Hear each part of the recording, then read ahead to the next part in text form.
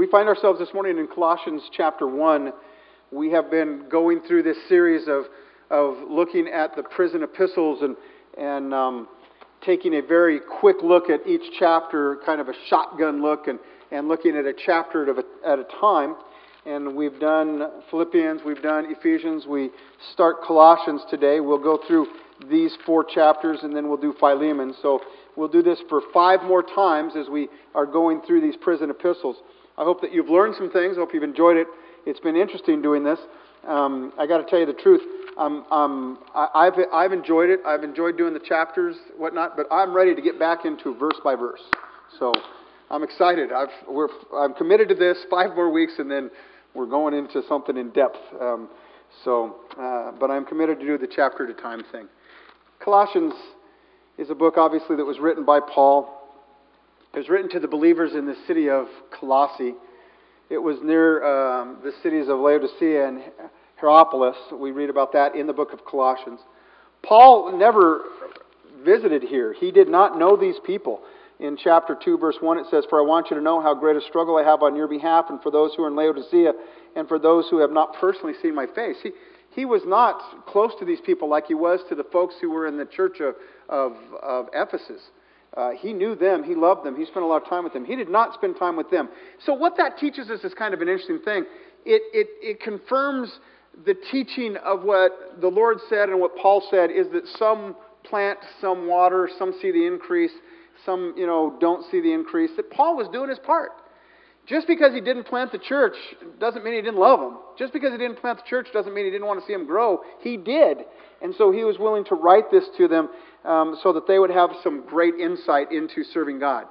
The main reason for Paul writing this to the church in Colossians was that he needed to warn, teach them. He needed to deal with some serious heresy, some false teaching that had arisen in this area.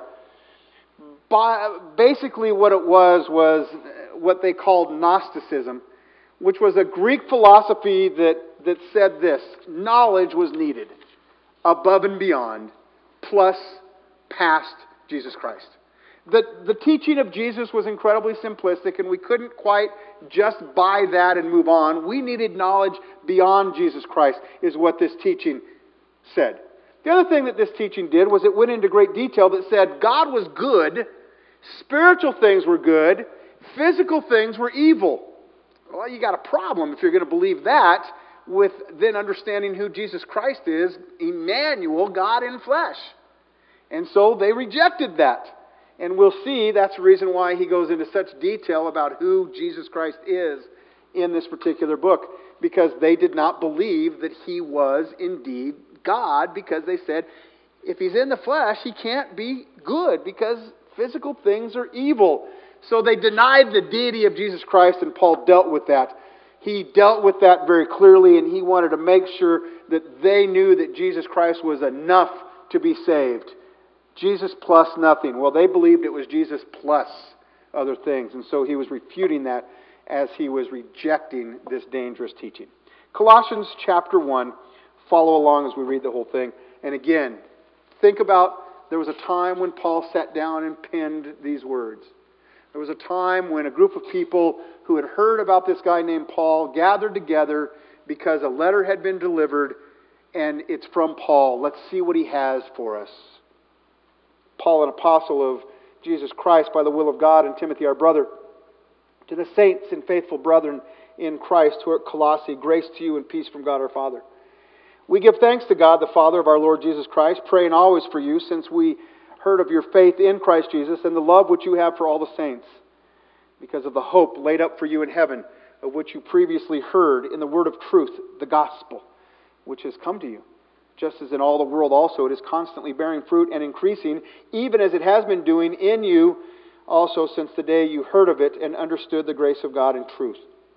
Just as you learned it from Epaphras, our beloved fellow bondservant, who is a faithful servant of Christ on our behalf.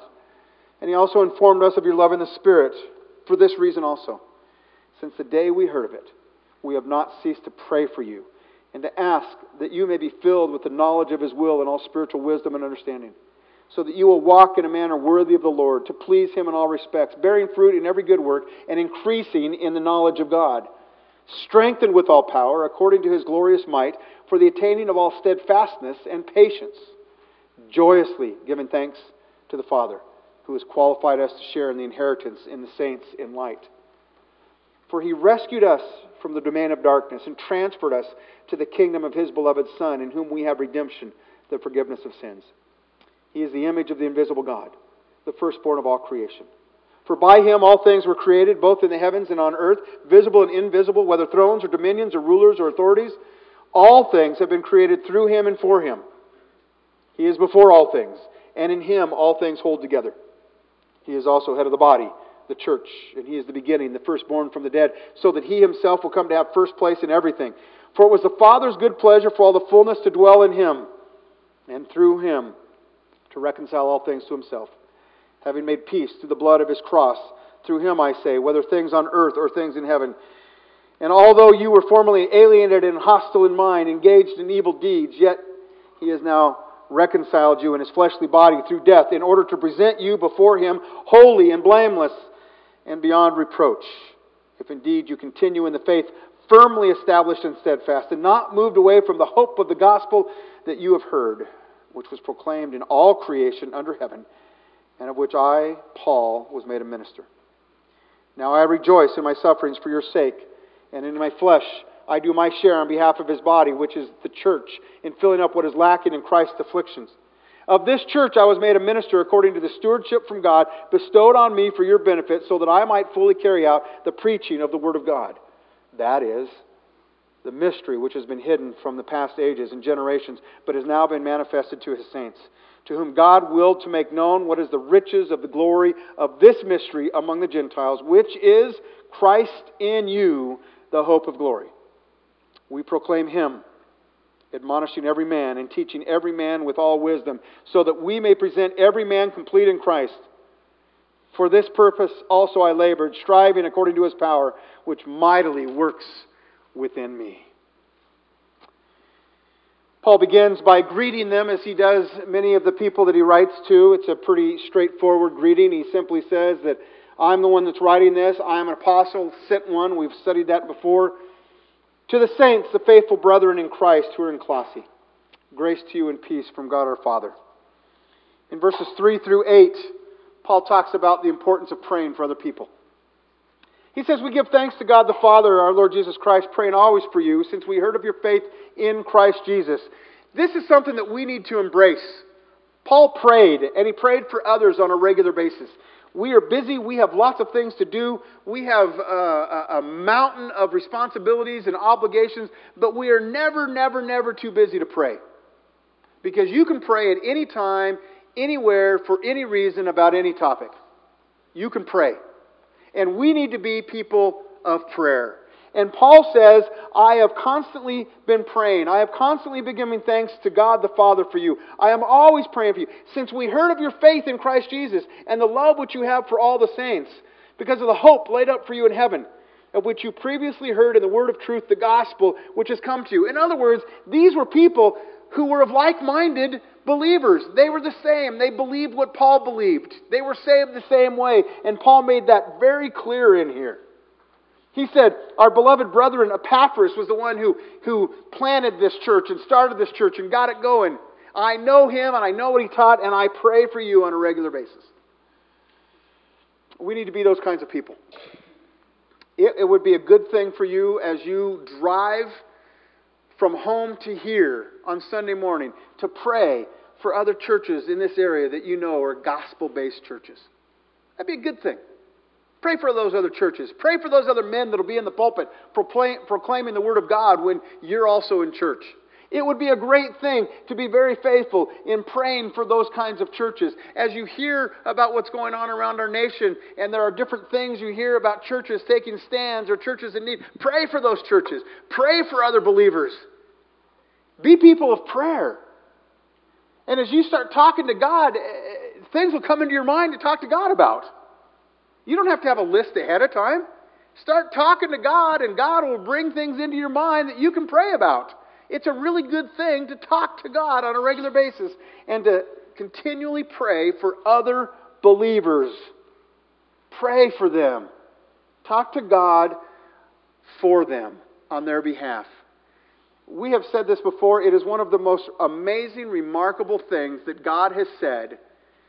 I will work through the prayers of my people. God has said, listen, you belong to me now. I've saved you. I've given you the Holy Spirit.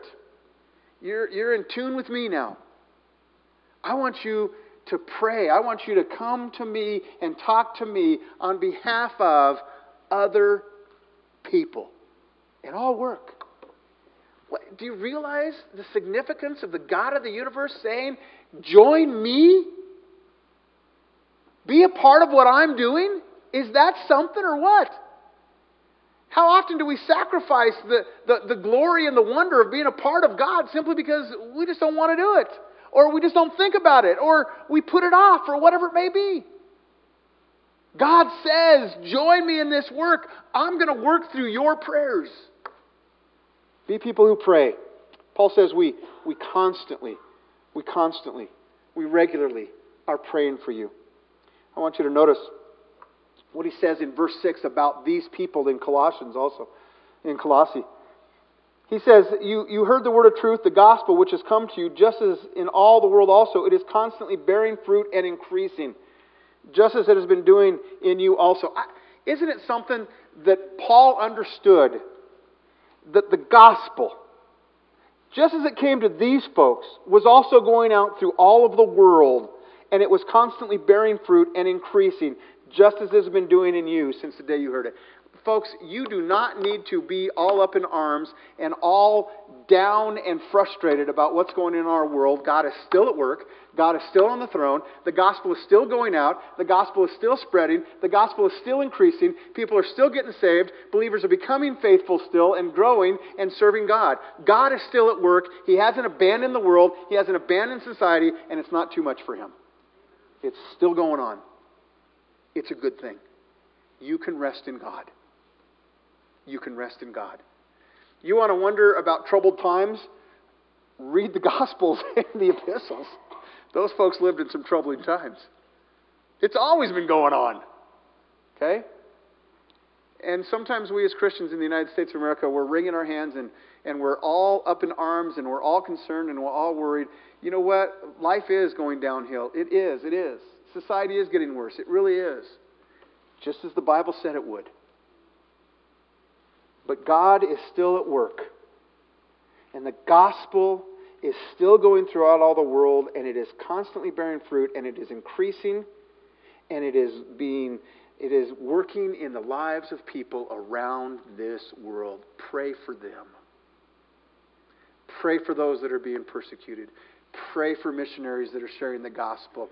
Pray for those that are in difficult worlds that don't have the freedom that we have. Pray for other people and the gospel that is accomplishing great things. And don't let the news put you into a funk. Okay? God's in charge. God's in charge. Read the Word of God. Be encouraged. Okay? And then talk to God about what's going on in our world. All right? That's a good thing to do. All right? He's still in charge and He is still accomplishing some great things. Verses 9 through 12. Another one of the prayers of Paul. Every time we come to our prayer of Paul, we looked at the one in Philippians chapter 1. We looked at the one in Ephesians chapter 1. We looked at the one in Ephesians chapter 3. There's one in 1 Thessalonians 1, one in 1 Thessalonians 3. Amazing passages of Scripture. If you haven't written those down before, write them down. I'll give them to you one more time. Write them down. Go and read them. These are great places to be in the Word of God. Philippians 1, 9 through 12 here. Ephesians 1, 15 through 23. Ephesians 3, 14 through 21. 1 Thessalonians 1, 11 and 12. And 1 Thessalonians 3, 11 through 13. The prayers of Paul. Listen to what he says. He says in verse 9, "For this reason also, since the day we heard of it, we have not ceased to pray for you." What are you praying for them, Paul? These people that you haven't met yet, these people that you don't know, these people that are out there in this world doing their best to live Christianity in a society where Christianity was outlawed. What are you praying for these people as they are struggling to get saved out of a heathen society? What are you praying for these people that are doing their best to blend the Jewish and the Gentile cultures together and form a church? What are you praying for about these people that are being ostracized and kicked out of their communities because they're accepting Jesus Christ as their Savior? What are you praying for these people that are struggling, Paul? He says, I pray for you and ask that you may be filled with the knowledge of His will in all spiritual wisdom and understanding. I pray that you will walk in a manner worthy of the Lord. I pray that you will please Him in all respects. I pray that you will bear fruit in every good work. I pray that you will increase in the knowledge of God, that you will increase and be strengthened with power according to His glorious might. I pray that you will attain to the steadfastness and patience. I pray that you will joyously give thanks to the Father who has qualified you to share in the saints, who has changed you, who has redeemed you, who has put you out of darkness and into light. I pray those things. Now think about the prayers you pray for people and compare it to the way Paul prayed for these people. There is a time and a place to pray for those things we pray about when it comes to the physical issues of life. There's a time and a place. The Bible teaches that. You never want to stop doing that. Never. There is a time and a place to simply pray for those things that are on your mind because the Lord still is saying, what do you want me to do for you? What's on your mind? You need to be praying for those things. But you need to not pray for those things at the expense of praying for these things. These are the kinds of things that you need to be including in your prayers as well. I have people all the time that say, Pastor, I pray for you and Cynthia. Every day we pray for you. Regularly we pray for you. That is one of the coolest things in the world. You want to pray some significant things for me? Pray this right here. Go ahead. Pray this. This would be a great thing to pray for anybody you know in your life. Lord, I pray that person that we're talking about will be filled with the knowledge of your will. I pray that person would have great spiritual wisdom and understanding. I pray that person today would walk in a manner worthy of you. I pray that person today would please you above all things in all respects. I pray that person today would bear fruit in every good work as that person serves you. And I pray, Lord, that you would do a great work, that person would increase in his or her knowledge of you. And that person would be strengthened with power, the power that is in him or her because of Jesus Christ. I pray that person would come to a point where they are steadfast and patient, where they are joyously giving thanks to you for all things. You want to make an impact? Pray that prayer. Pray it for me. Pray it for yourself. Pray it for people you know. Go to Philippians, go to Ephesians, go to Thessalonians, and pray those prayers for people.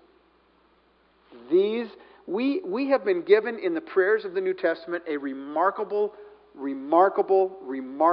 golden opportunity and insight into Paul and prayer and God and what it's all about. Are you praying these things for other people? Are you praying these things for yourself? These are incredibly important, significant prayers.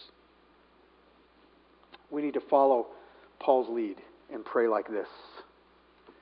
Verses 13 through 23.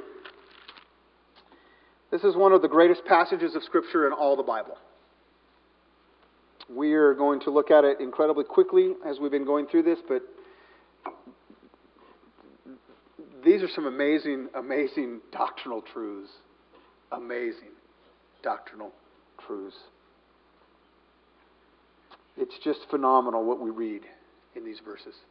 We're going to break it down and do it a little differently today. Rather than going through and looking at the different verses, I've broken it down into some categories about who God is, our place and our standing before Him, our redemption, our forgiveness, the payment, the future, the life of now and tomorrow.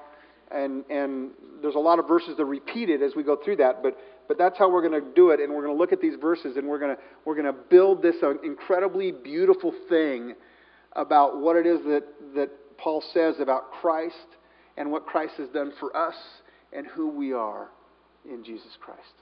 So the first one is who He is. Who He is.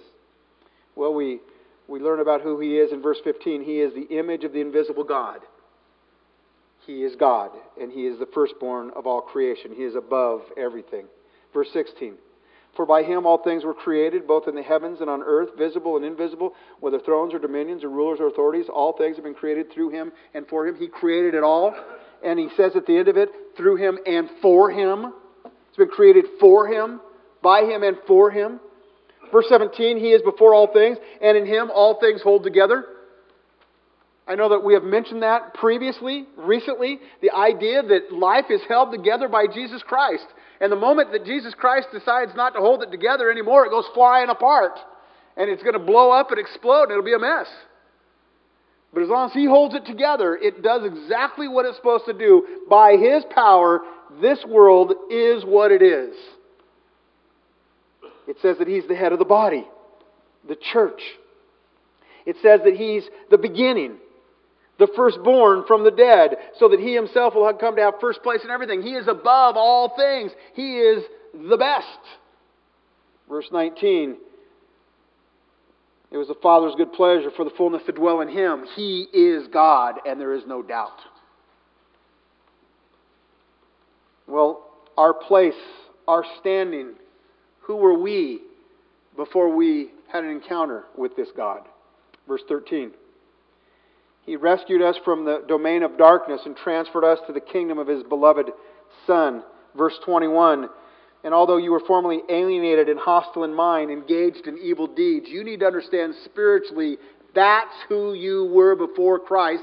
And for those who don't know Jesus Christ, that's who they are now. In the domain of darkness, alienated and hostile in mind and engaged in evil deeds. There is good and there is evil. There is God and there is Satan. And there is no in between. And that's who we were. That's where we were. This passage talks about His rescue of us. Verse 13. He rescued us. You did not climb out of that hole on your own. You did not have superior ability. You did not have greater knowledge. You did not have better insight so that you were able to redeem yourself and get out of that mess. He rescued you. Jesus Christ plucked you out of that mess. Jesus Christ rescued you. Verse 20 says this. And through Him to reconcile all things to Himself, having made peace through His blood of His cross. Through Him, I say, whether things on earth or things in heaven. He reconciled all things. He reconciled you and the Father through His blood that He shed on that cross. There is no reconciliation without the blood. There is no peace without Jesus Christ's death on the cross. Verse 22. Yet now He reconciled you in His fleshly body through death, in order to present you before Him holy and blameless, beyond reproach. That He did this in His body through death. He paid the price. We need to be reminded regularly that it costs a lot for Jesus Christ to do this for us. In this passage, we read about His redemption. We read about His forgiveness. Verse 14. In whom we have redemption, the forgiveness of sins. Redeemed, we sang this morning. What a great song. Redeemed. Redeemed, and I love to proclaim it. Redeemed by the blood of the Lamb. We're redeemed. We're bought back. And the price of being bought back was His death and His blood. We're redeemed. And it says that we have been granted the forgiveness of sins.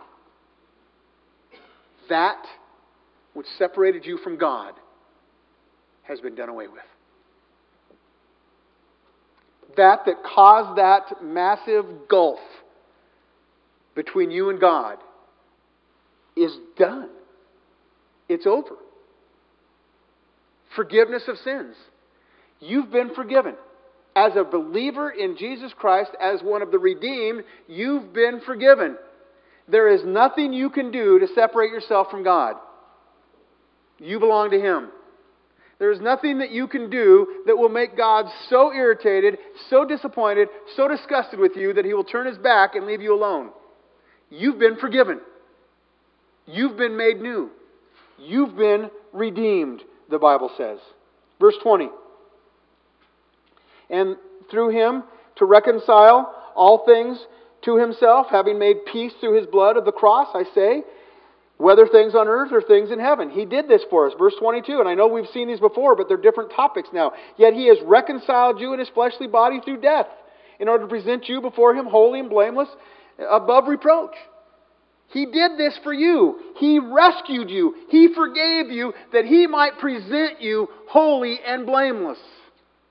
What a remarkable God. The payment, we've already talked about it. It's found in verses 20 and 22. It was His death, the blood of Jesus Christ. Never forget that it cost something. God could have set it up whereby He had every person stand before Him and He snapped His fingers. You. He could have done it that way. He's God. He didn't do it that way. He set it up in a way that we can trace all the way back into the very beginning of the Bible, where He said that without the shedding of blood, there is no remission of sins. He set it up in the Bible that He said there requires a sacrifice for sin. Innocent lives have to be given up. Blood has to be shed for sin. And He was consistent with that throughout the Old Testament, and then in the New Testament, He said, I am the Lamb of God, and I will die on the cross. And He shed His blood for that very reason. We can never forget that that's what He did. Verse 19 is the plan. For it was the Father's good pleasure for all the fullness to dwell in Him. The Father said, let's do it this way. Let's have Jesus come to earth and be God in flesh. Jesus will be the Lamb of God. From the moment, and actually before the moment when Adam and Eve did what they did and death came into the world because of what they did, it was already part of the plan, the good pleasure of the Father, to see Jesus Christ give up the throne, give up glory, and come to earth in that incredibly tiny existence of brand new life in the womb of Mary. To grow in that womb. And to be born as we've all been born. And to be a helpless infant. And to grow and to learn as a boy.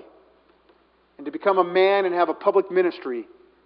And then to willingly give His life and allow them to beat Him and to whip Him and to torture Him and to nail spikes through His feet and through His hands and to hang on that cross, beaten and bloodied. And the Bible says that He was unrecognizable as a man. And then to say, Father, forgive them, they don't know what they're doing. For Him to say, it is done, it is finished. The price has been paid. And for Him then to die, but then to be alive forevermore. That was the payment. That was the plan. How deep is the Father's love for you that you would be part of that plan? How amazing is that? Verse 22 talks about the future. I referred to this already also. He has reconciled you in His fleshly body through death in order to present you before Him holy and blameless beyond reproach. Of all that He's doing now, there's more that He's going to do. He's going to present you to the Father holy and blameless but beyond reproach. How amazing is that? It doesn't matter whether you have done what you should have done to mature how you should have matured or not. He's going to make you holy and blameless. Because it's all about Him. The incomparable Christ. In verse 23, it says this. if indeed you continue in the faith firmly established and steadfast and not moved away from the hope of the gospel which you have heard, which was proclaimed in all creation under heaven, and in which I, Paul, was made a minister. So, as you go through verses 13 through 22, in fact, let's read that real quick. Just follow along. For he rescued us from the domain of darkness, transferred us to the kingdom of his beloved Son, in whom we have redemption, the forgiveness of sins. He is the image of the invisible God, the firstborn of all creation. For by him all things were created, both in heavens and on earth, visible and invisible, whether thrones or dominions or rulers or authorities. All things have been created through him and for him. He is before all things, and in him all things hold together. He is also head of the body, the church, and he is the beginning, the firstborn from the dead, so that he himself will come to have first place in everything. For it was the Father's good pleasure for all the fullness to dwell in him, and through him to reconcile all things to himself, having made peace through the blood of his cross. Through him, I say, whether things on earth or things in heaven. And although you were formerly alienated and hostile in mind, engaged in evil deeds, yet now he has reconciled you in his fleshly body through death, in order to present you before him holy and blameless and beyond reproach. And God knows that life is frustrating. And God knows that there are all sorts of irritants on this earth. And God knows that it's hard to continue and steadily go along and do your thing. And God knows that sometimes you think, God, it doesn't seem fair what's going on in this world. I'm doing all of this and yet I'm not getting any of this, and I get that and this and they and the other thing. God understands that. And after explaining to us all that Jesus Christ has said, He says, continue firmly. Be established and steadfast, and do not move away from the hope of the gospel which you have heard, which was proclaimed to you, that made all of these things apply toward you that were talked about in the previous verses. Don't give up on God because life is hard. Look what He did for you. Look what He's done. Is life fair? No, He said it wouldn't be. Is life hard? Yeah, He said it would be. Are there betrayals? Yeah, all the time. Are there things that go on that you think shouldn't happen to you because you've been doing your best to do the right thing? Yeah, probably daily. Are you tested and tried maybe by Satan himself? Yeah, all the time. Do you have people that sin, that create all sorts of nasty, evil consequences that mess up your life? Yeah. Life's hard. And Jesus said it was going to be hard. And then He gives us passages like this and He says, let me tell you about Jesus Christ and how you fit in with this. And use those eyes of faith you have to continue in the faith, firmly established and steadfast, and not being moved away from the hope of the gospel which you have heard, which was proclaimed in all creation under heaven, of which I, Paul, am a minister. Don't give up. Don't walk away. Don't stop. Make sure you continue because of what Jesus Christ has done for you. Is that a great passage? You can just read that every day. That's a good passage. That's amazing stuff.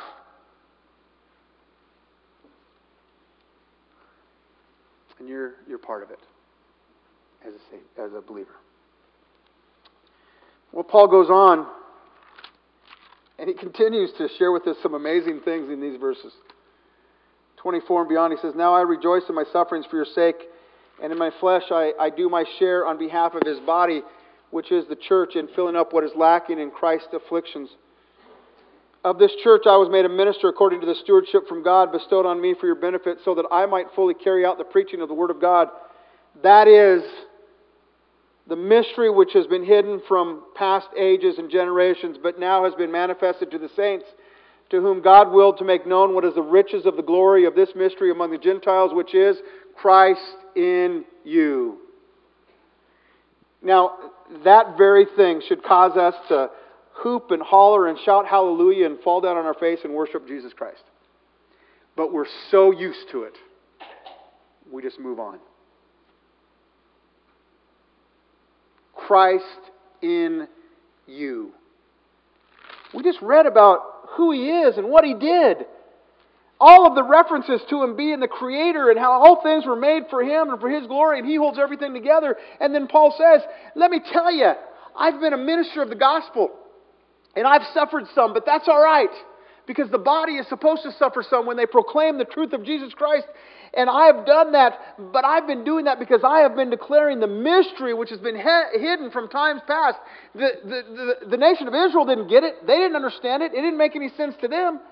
And he says, but now it's made sense to you, the saints, that God has decided to make it known to you. This is a mystery no longer. Christ in you. God lives inside of you. Jesus Christ is inside of you. The Holy Spirit is inside of you. Now really, aren't you ashamed about what you've been doing? Aren't you a little disappointed in yourself with what you've been thinking?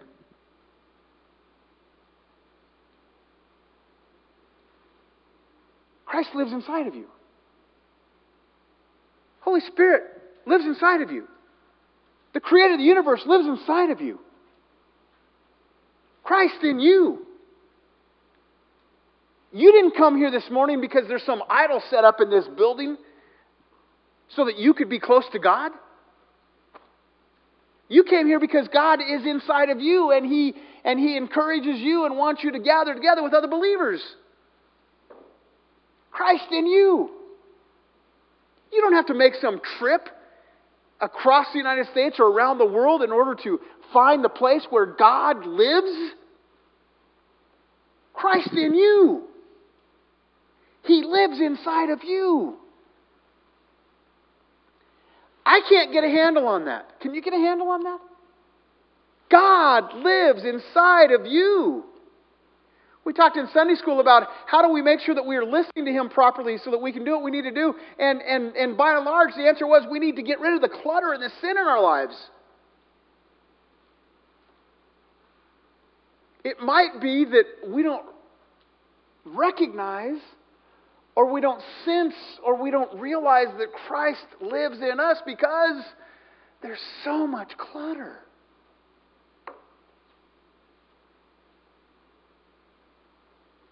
It might be time to clean out the closets of your life. Because Christ lives in you.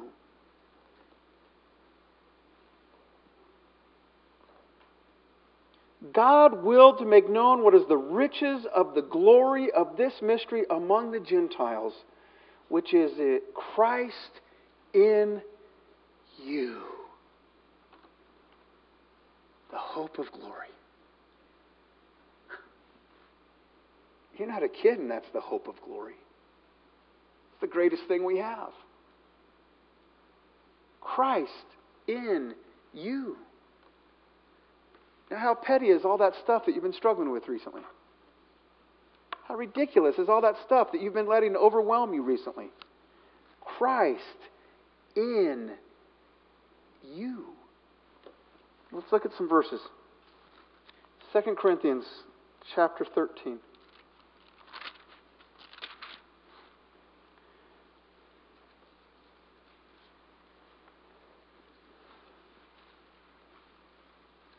Second Corinthians chapter 13, verse 5. Test yourself to see if you are in the faith. Examine yourselves. Or do you not recognize this about yourself, that Jesus Christ is in you, unless indeed you failed the test? What's Paul saying? If Christ lives inside of you, you know it. You know it. And if you're reading this and you're thinking, well, I don't know, Kent. Again, clean out the closets of your life. Get rid of the clutter. Get rid of the sin. Get rid of all the junk that is overshadowing and overpowering and shoving Christ down into the corner. Get rid of that stuff. Because this matters. Christ in you. I mean, we say all the time how amazing it is that God created this world and how beautiful and gorgeous it is. And you look up at night and you see the stars and you just are overwhelmed with God and His work. Christ in you. That makes everything else pale in comparison. Pale in comparison. That the God of the universe has taken up residence in you. 2 Corinthians chapter 4.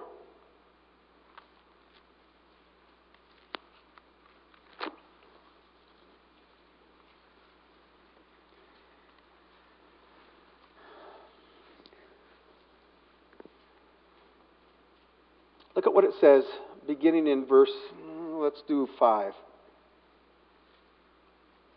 All of this chapter is good.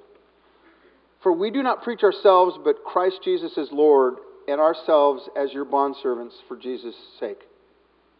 For God, who said, light shall shine out of darkness, is the one who has shone in our hearts to give the light of knowledge of the glory of God in the face of Christ. But we have this treasure. What treasure? We have the treasure that the one who has shone in our hearts to give us a light of the knowledge of God, of the glory of God in the face of Christ, is Christ in us. We have this treasure in earthen vessels, so that the surpassing greatness of the power will be of God and not of ourselves.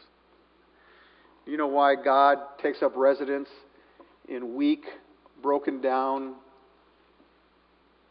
inconsistent, sinful creatures? So that the glory will be His and not man's.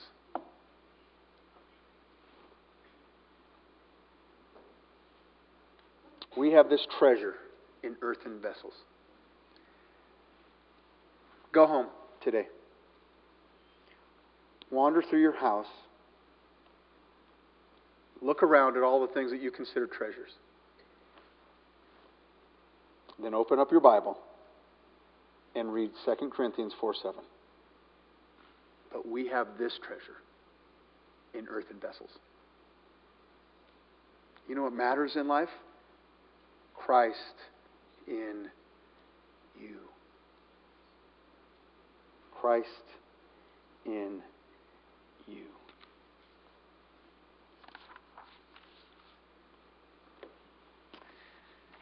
I think I've said all that I need to say this morning. Christ in you. Father,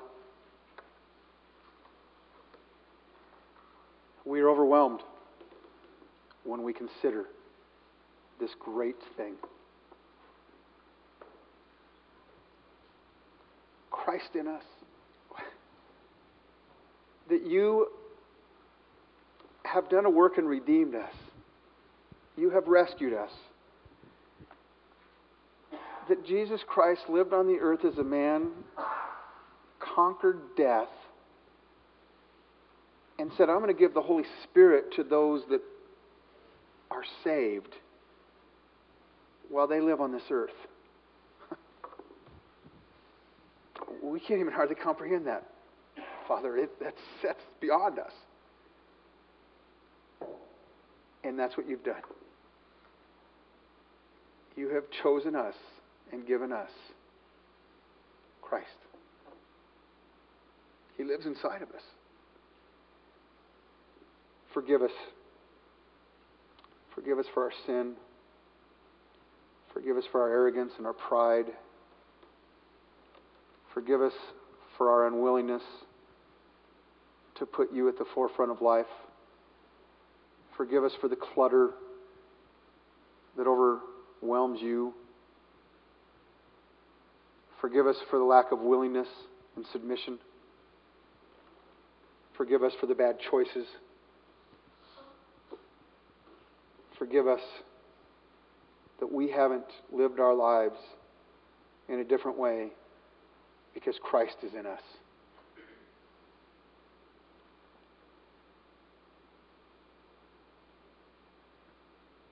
Change us. Grow us and use us for your glory. We worship you, we adore you, we praise you, and we thank you that Christ is in us. We pray this in His name.